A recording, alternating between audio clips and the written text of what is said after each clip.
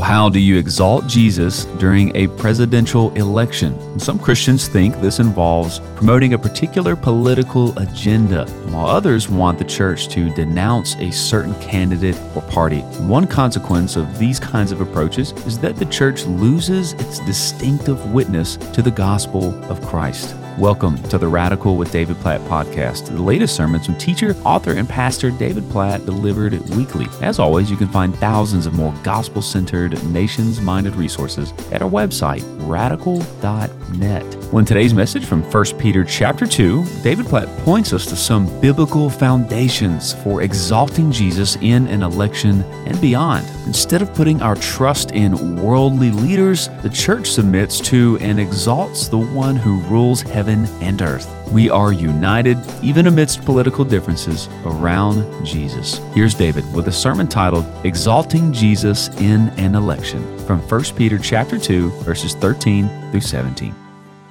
If you have a Bible, and I hope you or somebody around you does, you can look on with, let me invite you to open with me to 1 Peter chapter 2, where I want us to consider together how to exalt Jesus in an election. So in our journey, verse by verse through 1 Peter, we now find ourselves on this Sunday, 2 weeks before our presidential election, in a passage in God's Word on politics and how Christians relate to government. And it's no secret that we live in tense days in our country. As the church in our country, we're in a very serious time, and we desperately need to hear from God. Definitely not from me, which is why I want to be crystal clear that my aim today is not to share my political opinions or preferences or convictions or calculations, because that's not my job as a pastor with God's Word in front of me. My job as a pastor is to show you what God clearly and directly says in His Word about how to exalt, not a political platform or party or candidate, but how to exalt Jesus in an election. I sincerely want to help you exalt Jesus during these days according to God's Word. And for those of you who are listening to this who are not Christians, maybe you're here in the room or listening live online, or maybe somebody passes this on to you and you're listening later. I've heard many of you share discouragement and disappointment with ways that you see and hear churches and pastors interact with politics, to the point where you may even find yourself drawn to Jesus, but pushed away by the church. And if that's you, I just want to invite you to please hang with me. My aim is to so exalt Jesus in the next few minutes that you might be captivated by Him and drawn to trust Him with your life. That's what I'm going for. Maybe the best way I can put it is to say that I'm really concerned about our country right now, but I'm more concerned about where you are going to be 1 billion years from now. So God, please help me to exalt Jesus alone. Please help me to be faithful to your word, to not pander in any way to the applause of people or politicians, but to proclaim your word so that Jesus might be exalted in your church in our day, that people might know and enjoy him for all of eternity. Amen.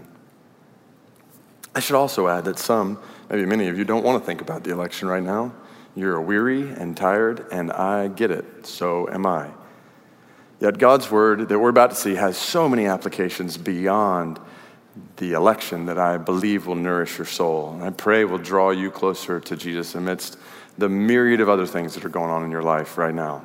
So 1 Peter chapter 2, let me remind you, as a church, we're memorizing 1 Peter 1 together, and we're now through verse 12. So keep up with that memorization, hiding God's word in your heart.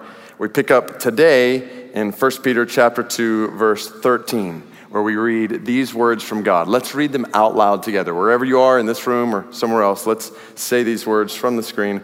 1 Peter 2, 13 through 17 together.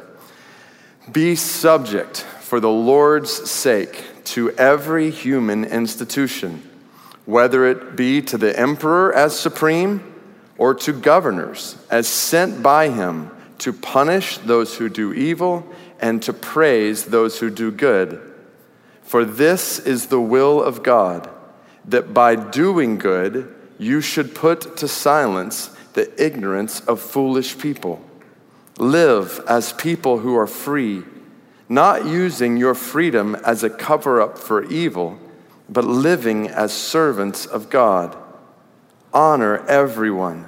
Love the brotherhood. Fear God. Honor the emperor. Now, as we read this passage, keep in mind, we've actually studied it before as a church together. So I'm going to put some notes up here as reminders of what we've seen before, and then we're going to build upon them today. So we've seen before that as followers of Jesus, we are submissive citizens of a government.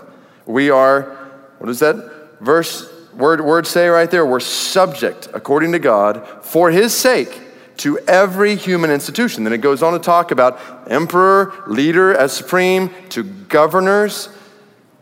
We're subject to human institutions like the government, which means that unless government is directing us to disobey God, then we submit to government.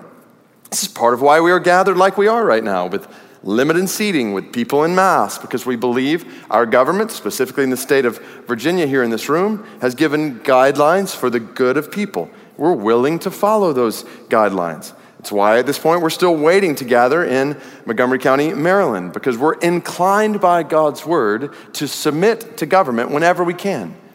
And we believe it's wise in order to care for each other and our community and our city, to have appropriate protocols in place, including, at least at this point, everything from registering to doing temperature checks and spraying in between services, such that even if many of us feel great physically, and even if many, maybe even most, of us are not at risk as far as we know, we're willing to make sacrifices and take precautions for the sake of people, including groups of people who are more at risk in our church or our community or our city. I would ask you to be praying in particular for William, a friend of mine, brother in Christ, who's faithfully led worship in NBC Latino for a long time, who was in the hospital for multiple weeks. By God's grace, just came out, but has had serious complications due to COVID. I would ask you to pray for the family of Pastor Penalosa, Hispanic pastor at Ecclesia Church in Reston, who we've partnered together with in ministry, who just died of COVID. And as we pray, we will say that we are glad to lay aside some of our preferences for others' good, which is the purpose of government. We've seen how 1 Peter teaches that government is instituted by God for two purposes. You keep going there. Sent by him to punish those who do evil. In other words, to restrain evil. And then two, to praise those who do good, to promote good. So these are the basic functions of government according to God in 1 Peter chapter 2. In any country, a government is designed by God to restrain evil and promote good. And we are submissive citizens of a government that is doing that. And then, ultimately, on a higher level, we've seen before that we are free servants of God. 1 Peter chapter 2, verse 16, live as people who are free, not using your freedom as a cover-up for evil, but living as servants of God. So free servants. Now, you might think that's an oxymoron, but that's actually the beauty of verse 16. Like, true freedom is found in serving God, which makes sense when you think about it. After all, who is God? Your creator who loves you, has made you, who knows and desires what is best for your life. So the most full and free way to live is as his servant, which means if we are free servants of God, that means our ultimate identity as Christians is not as citizens of a country, but as servants of God. And that changes everything about how we view an election and live in it. As servants of God, our ultimate allegiance is to God, not the American government, and definitely not to a political party in the American government. As servants of God, our ultimate concern is not to save America with all of its earthly benefits. Our ultimate concern is to exalt Jesus regardless of what happens to America. As servants of God, our ultimate passion is not the survival of this nation. Our ultimate passion is the spread of the gospel in all nations. And I emphasize ultimate in all these statements so there's no misunderstanding. Without question, we are extremely thankful for the United States and all the freedoms and benefits that are afforded here. Extremely thankful for all, including many in our church family, who protect and preserve those freedoms and who work in government. And we want to steward these freedoms and benefits for God's glory and others' good while we're here. Yet God's word clearly tells us that the United States is not our ultimate country. Remember 1 Peter chapter 2, verse 11, we are sojourners and exiles here. So non-Christian friend, let me make this clear. When we invite you to follow Jesus with us, we're inviting you to live for another country, a heavenly one. Not a country that will one day fall, but a country that will never, ever, ever fall for all of eternity. Now, at the same time, as we're on our way to that country, we are sojourners, exiles, submissive citizens of this country. So then, how do we exalt Jesus in an election in this country? 4 ways according to God's word, if you're taking notes, which is why I'm going to show you all throughout today on the screen how these ways come from, not me, but from 1 Peter chapter 2. So you know, this is not me talking, this is God speaking. How do we exalt Jesus in an election? 1, we exalt Jesus in an election by taking evil seriously and avoiding it. By taking evil seriously and avoiding it. So we've already seen 1 Peter chapter 2 is clear that government restrains evil by punishing those who do evil and protecting people against evil. And see it here in verse 16, followers of Jesus avoid evil in our lives. 1 Peter 2:16 talks about the temptation to cover up evil, to hide it, or to minimize it. Which is why I use this language of taking evil seriously and avoiding it. Because I see temptations in an election to treat evil lightly, to minimize, overlook, cover over it, or even engage in it in different ways. So this is where I do want to sound an alarm today, to say that our country is in serious danger of evil on so many different sides. And God's word sounds this alarm for us. Our 31-day prayer guide for our country yesterday involved praying through Romans chapter 1, a passage that just shouts the seriousness of sin. Now, before I give specific examples of taking evil seriously, let me say one other thing. Even as we together right now address the seriousness of sin and evil, that which is not good according to God, I know that I am talking to people, including myself, who sin, who have sinned, who will sin, and who have been sinned against and will be sinned against in a fallen world filled with evil. So as we consider the seriousness of sin and evil, this is personal to all of us. And specifically for everyone who has trusted in Jesus, I want to remind you that if you have sinned or struggled with sin in any of these ways, I want to remind you that you are forgiven by God. That God himself has wiped your slate clean and made you a new creation. And when God sees you, he sees the spotless righteousness of Jesus. And all the more so for those of you who have been sinned against, violated in evil ways, I want to remind you today in a fresh way of the God who alone is able to heal you deeply and restore you beautifully in this evil, fallen world.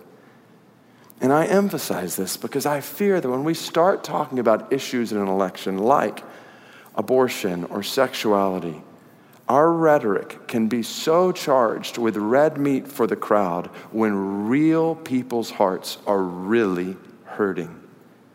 Real people who have had abortions and now hate abortions, but still feel scars from the past.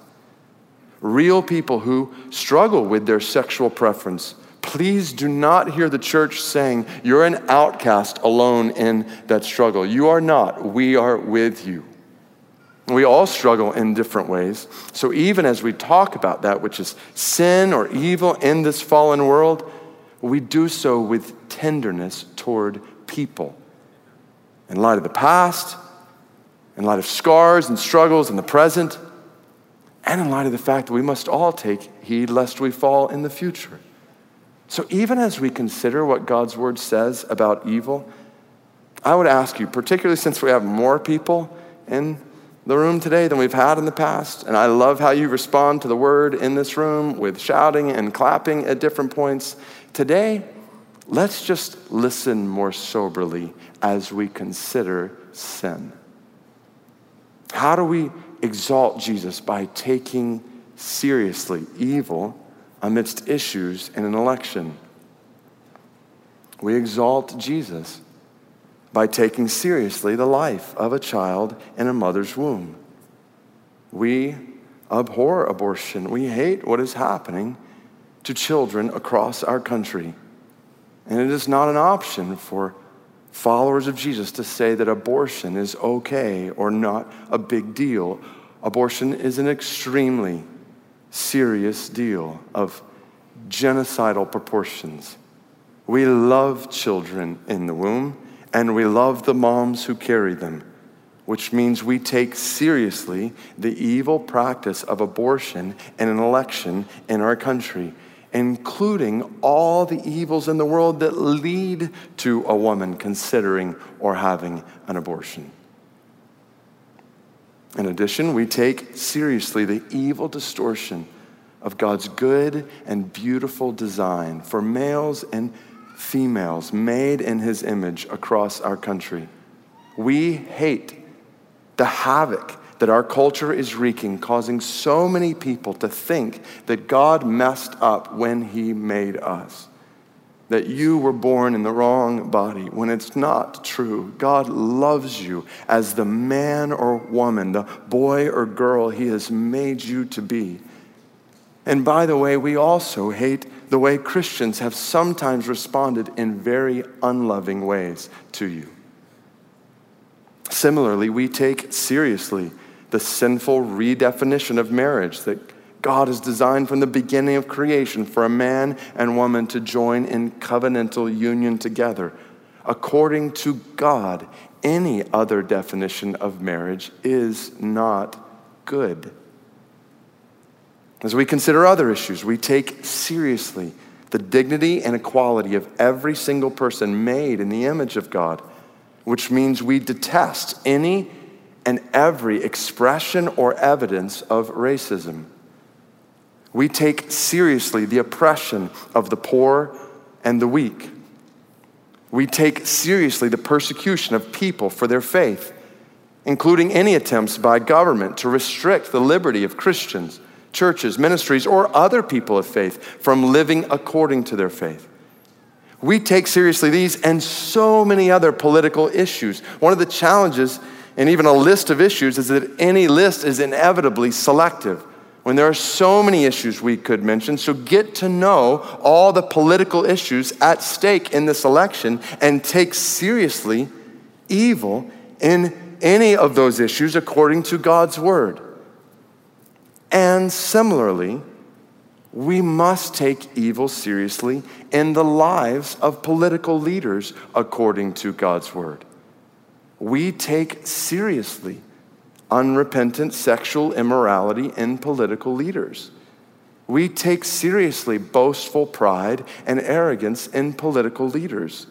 We take seriously vulgarity and dishonesty in political leaders. We take seriously name-calling and strife-stirring in political leaders.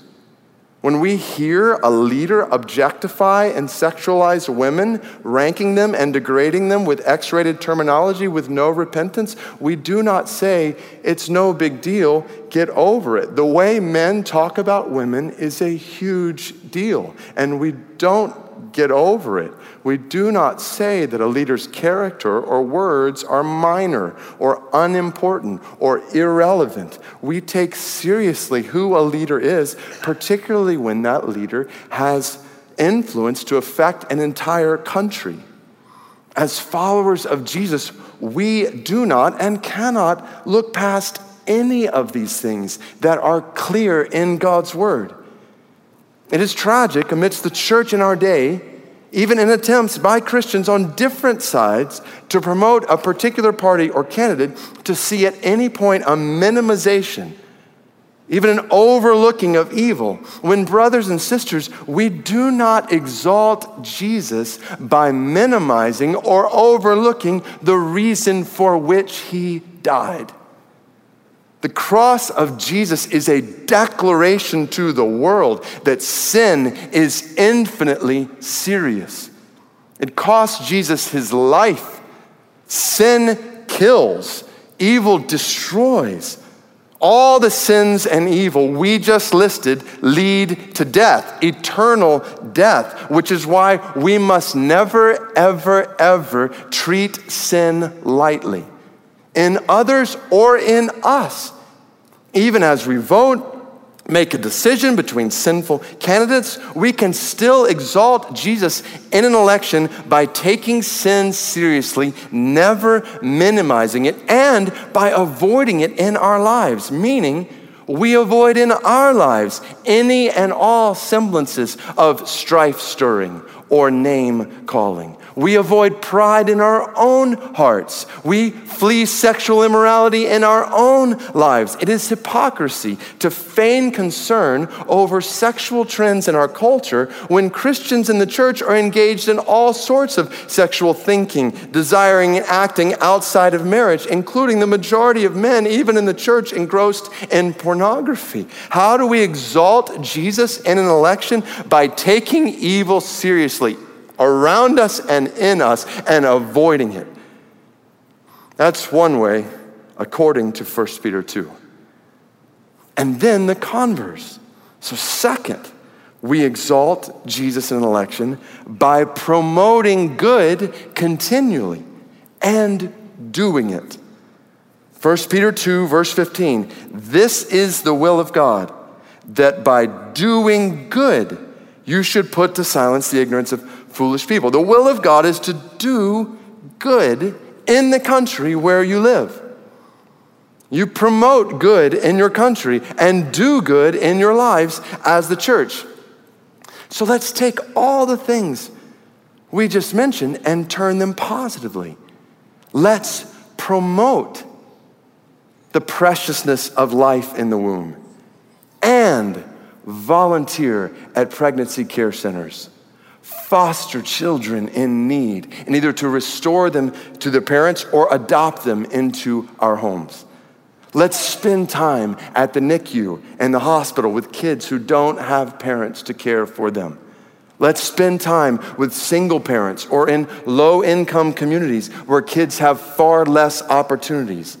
Indeed, let's care for children in the womb, but let's not ignore them once they're out of the womb. Let's be for all of life, not just the first 9 months of it. And let's be for women with unwanted pregnancies, right there beside them. If the zeal from so many in the church on abortion legislation and judicial appointments would also be matched by a zeal to love children and women in our communities and our city, we could change the climate of abortion in our country. And yes, let's promote God's good design for sexuality. And when a brother or sister in Christ struggles with same-sex attraction, let's not isolate or ignore one another. Let's love and share life with one another. Let's promote God's good design for marriage, and let's live it out as husbands, laying down our lives to serve our wives. and as wives joyfully following husbands' sacrificial leadership. Let's show the picture and the power of the gospel in marriage. What God has designed is so much better than anything this world could ever create. Let's resist any and every expression of racism, and let's stand boldly on behalf of anyone affected by it.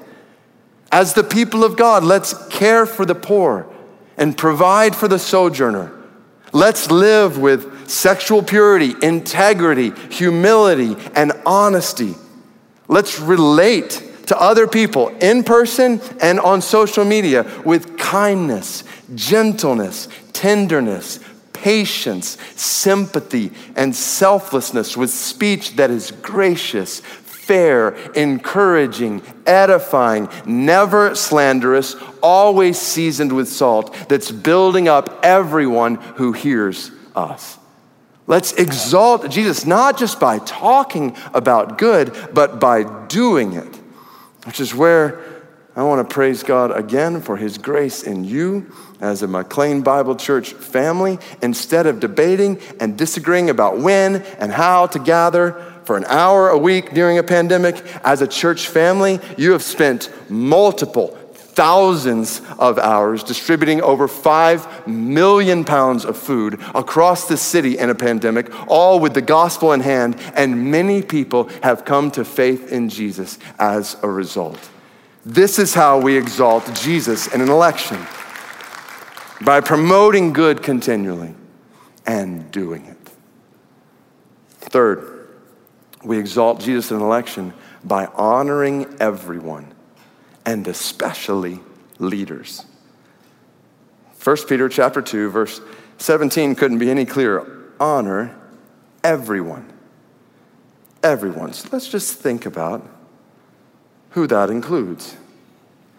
Well, we've already talked about some of the people that includes. Honor the child in the womb and the mom who carries him or her.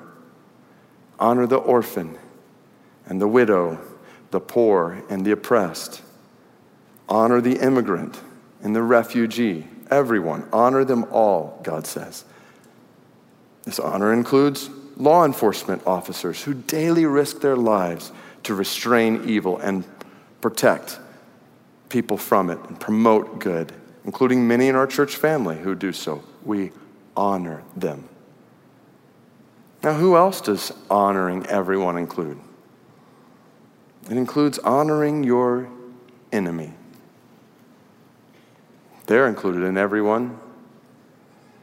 It includes honoring your critic. It includes honoring your political opponent. They're all in the everyone. And then the Bible says, as if to make sure there's no exception, honor the emperor. Honor the president. No matter who it is, honor the president. And honor this candidate and that candidate for president. Honor them both. They're both included in everyone.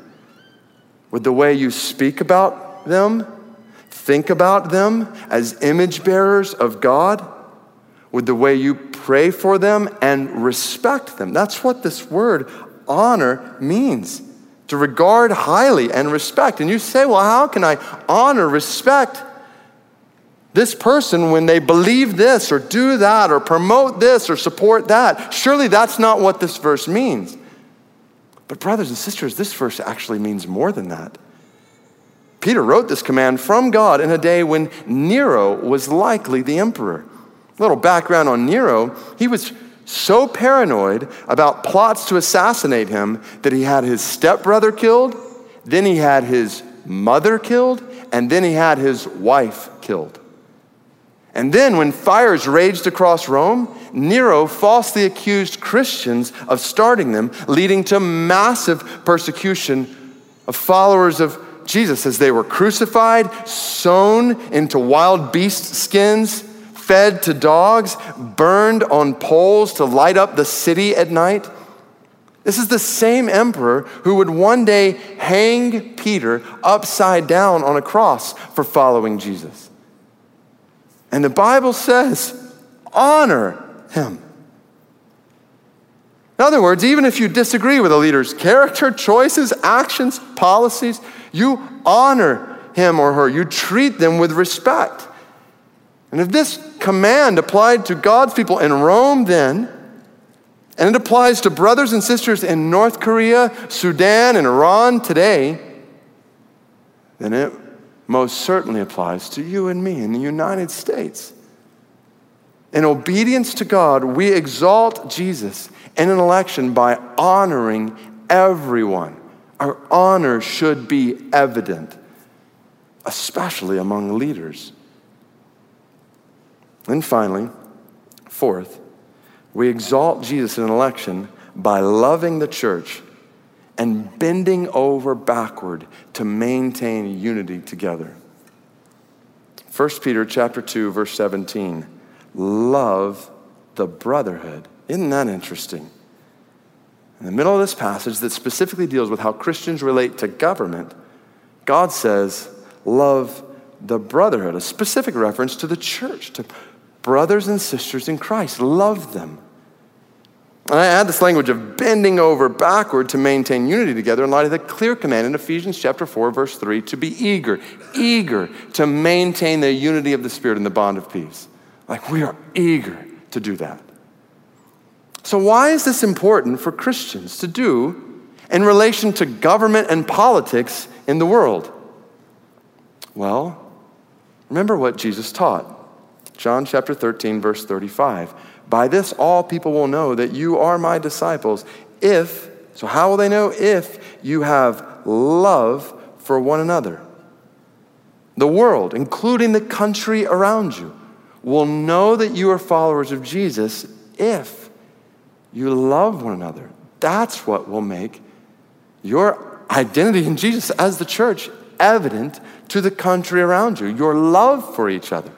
Then 4 chapters later, Jesus prays for us.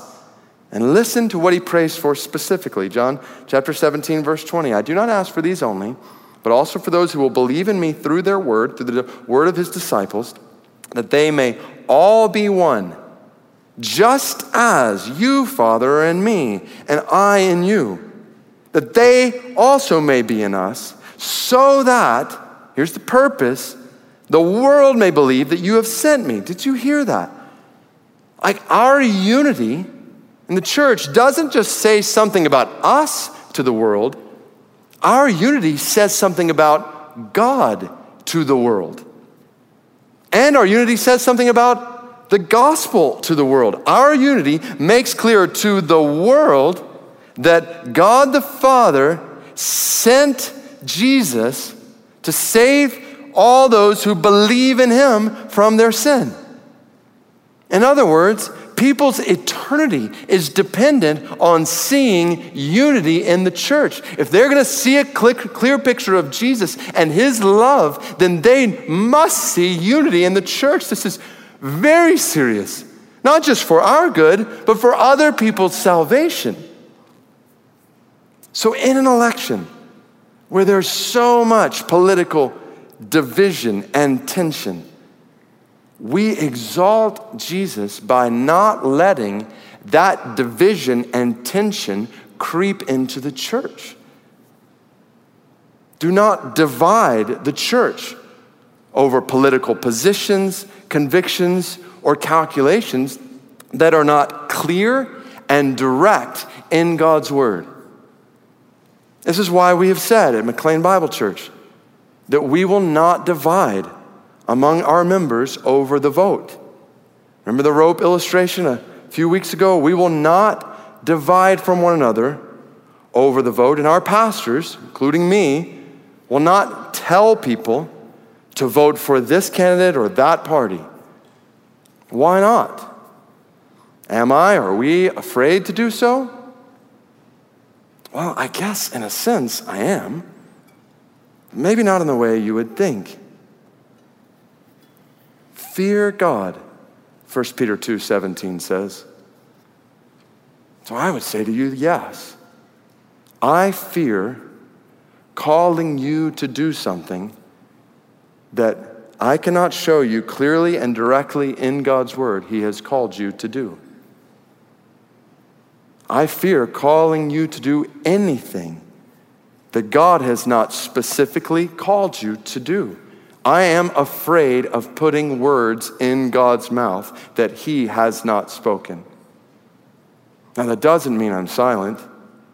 No, I have full confidence calling you to oppose abortion and to defend the lives of children in the womb, because God makes his work in the womb clear in Psalm 139. You cannot follow Jesus as a member of this church and advocate for abortion.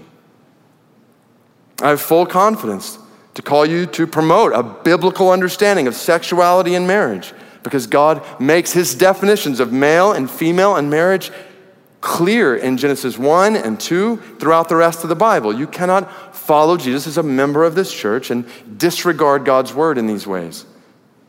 I have full confidence calling you to care for the oppressed, the poor, the orphan, the widow, and the sojourner, because God says these things multitudes of times to his people in his word. You cannot follow Jesus as a member of this church and be calloused toward the oppressed, poor, orphan, the widow, or the sojourner. And I have full confidence calling you to never affirm or overlook sexual immorality, boastful pride, vulgarity, dishonesty, name-calling, and strife-stirring in your life or others' lives, because God has said all over his word that all of those things are deadly. So then, how do you vote? For this candidate? For that candidate? For third candidate? For no candidate? And I don't have a verse that answers that question for you. Different, genuine followers of Jesus will therefore come to different conclusions on the answer to that question. And assuming that you are applying God's word as prayerfully and as wisely and as faithfully as you know how to your political decision, then we will not break fellowship in Christ over that decision. Now, as soon as I say that, I realize that some people think we should break fellowship in Christ over the vote. Some people think I cannot be in the same church with someone who votes for Biden. Other people think I cannot be in the same church with someone who votes for Trump. And if you think either of these things, and I say this as thoughtfully and compassionately as I know how, McLean Bible Church may not be the right church for you, because we are not going to divide over the vote here. And if you think we should, if you think I or other pastors in this church should promote a political candidate or party, and you think this is worth dividing the church over, then I'm sincerely sad about that, because I treasure our fellowship together in Jesus. But at the same time, I'm truly happy for you to be in another church. As long as that church is preaching the gospel, we don't begrudge you in any way. I am sincerely hopeful that we will both be able to live for the spread of the gospel to people who don't know Jesus across our city and beyond our city, albeit from separate congregations in this world. That's fine and good. Certainly not every Christian in Metro Washington, D.C. needs to be at McLean Bible Church. And we're not in competition with other Bible-believing, gospel-preaching churches in the city. We want to see all kinds of churches thriving for the spread of the gospel to people who need Jesus. And I'm most happy that one day we're going to be in heaven together forever.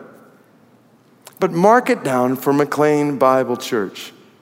We do not align with a political candidate or party here. And our fellowship together in Christ does not hinge on your vote. Now let me be clear. I'm not saying that in this church you can't or shouldn't have very strong opinions, even convictions, about how Christians vote. Based on Romans chapter 14, verse 5, I would actually encourage you to have strong convictions and even to share them with other brothers and sisters in Christ. Yet, much like we see in Romans 14 and 15, there's a way for followers of Jesus to hold tightly to him and to his word while disagreeing even strongly about convictions we have in this world. Individually, we will all steward our vote and our voice according to our convictions as men and women who are accountable to God and his word. And some of us will even campaign or work for political parties or candidates according to our convictions, which is right and good. But let us be clear about the banner that brings us together as the church. McLean Bible Church is not for the Republican Party. And McLean Bible Church is not for the Democratic Party.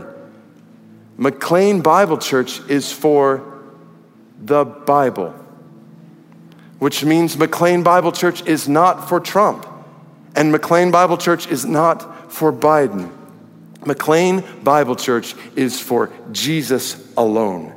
And we want that to be clear for every member of this church, and we want that to be clear to a watching world. We want to shout to the world. As the church, we are not for this candidate, and as the church, we are not for that candidate. As the church, we are for a far greater, higher, better king. Non-Christian friend, like we're for the king who died on the cross for sin. We all deserve judgment before God for our sin. And Jesus, God in the flesh, has come and lived a sinless, perfect life. Though he had no sin for which to die, he chose to die on a cross to save you and me from our sin. He showed his kingship not by being elected, but by being executed. And 3 days after he died, he rose from the grave. Ladies and gentlemen, 39 U.S. presidents have lived, led, and died, and their bodies are all still in the grave, but not our king. He's alive. He walked out of the tomb. He ascended into heaven, where he now sits at the right hand of God the Father. And one day soon, the Father is going to say, it's time. Not time for your election, it's time for your exaltation. And Jesus is going to rise from his seat. A trumpet is going to boom from the sky, and Jesus is going to come back. And all the nations of the earth, including the United States, are all going to crumble, and every eye will see that Jesus is the King. So, church, McLean Bible Church, brothers and sisters in Christ, we are ultimately not for a presidential candidate. We are ultimately for the providential president over all presidents, king over all kings, and Lord over all lords. We are for Jesus Christ. Period. We are a holy nation living as citizens in this temporary nation, which means we live and die proclaiming his glory and his beauty and his supremacy in all nations until he returns. And that's why, non-Christian friend, we urge you to trust in Jesus as King today. Before it's too late, you need what no presidential party or candidate could ever give. Do not walk away from this church gathering today thinking, I need that candidate or that party. Walk away realizing you need Jesus. And I invite you, we implore you today to become an exile with us in this world, to become a citizen of a kingdom that will never, ever, ever end. So, will you bow your heads with me? Just bow your heads and close your eyes where you're listening, in this room, wherever you might be. And I just want to ask you, right where you're sitting, have you bowed the knee to Jesus as King? in your life? Is Jesus king of your life? Have you put your faith in him to be forgiven of all your sin? And if you said, you are Lord of my life, that is the question that will determine where you will be 1 billion years from now. So I invite you, if you cannot answer the yes to that question, just a resounding yes in your heart, to pray right now and to say, Jesus, I choose today to follow you as King. Ask God to forgive you of your sins. Just pray, God, I've sinned against you, and I need what Jesus did on the cross for my sin to cover over me. I need to be forgiven by you. Today, I put my faith in Jesus as my Savior and as Lord of my life.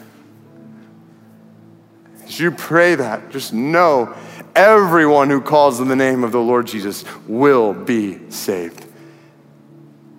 That you become a citizen of a kingdom when you put your faith in this King.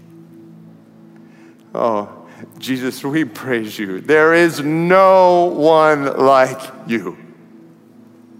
You alone are worthy of our trust. You alone are worthy of our allegiance. You alone are worthy of our hope. We love you, and we pray you'd help us during these days especially, as the church in this country, help us to exalt you, Jesus. In all these ways we've just seen in your word, help us to exalt you, Jesus, by taking evil seriously and avoiding it, running from it in our lives. Help us to exalt you, Jesus, by promoting good, continually doing it. Doing good brings glory to your name in our country. Help us to exalt you, Jesus, with this countercultural command to honor everyone, especially leaders. Help us to honor President Trump. Help us to honor Vice President Biden.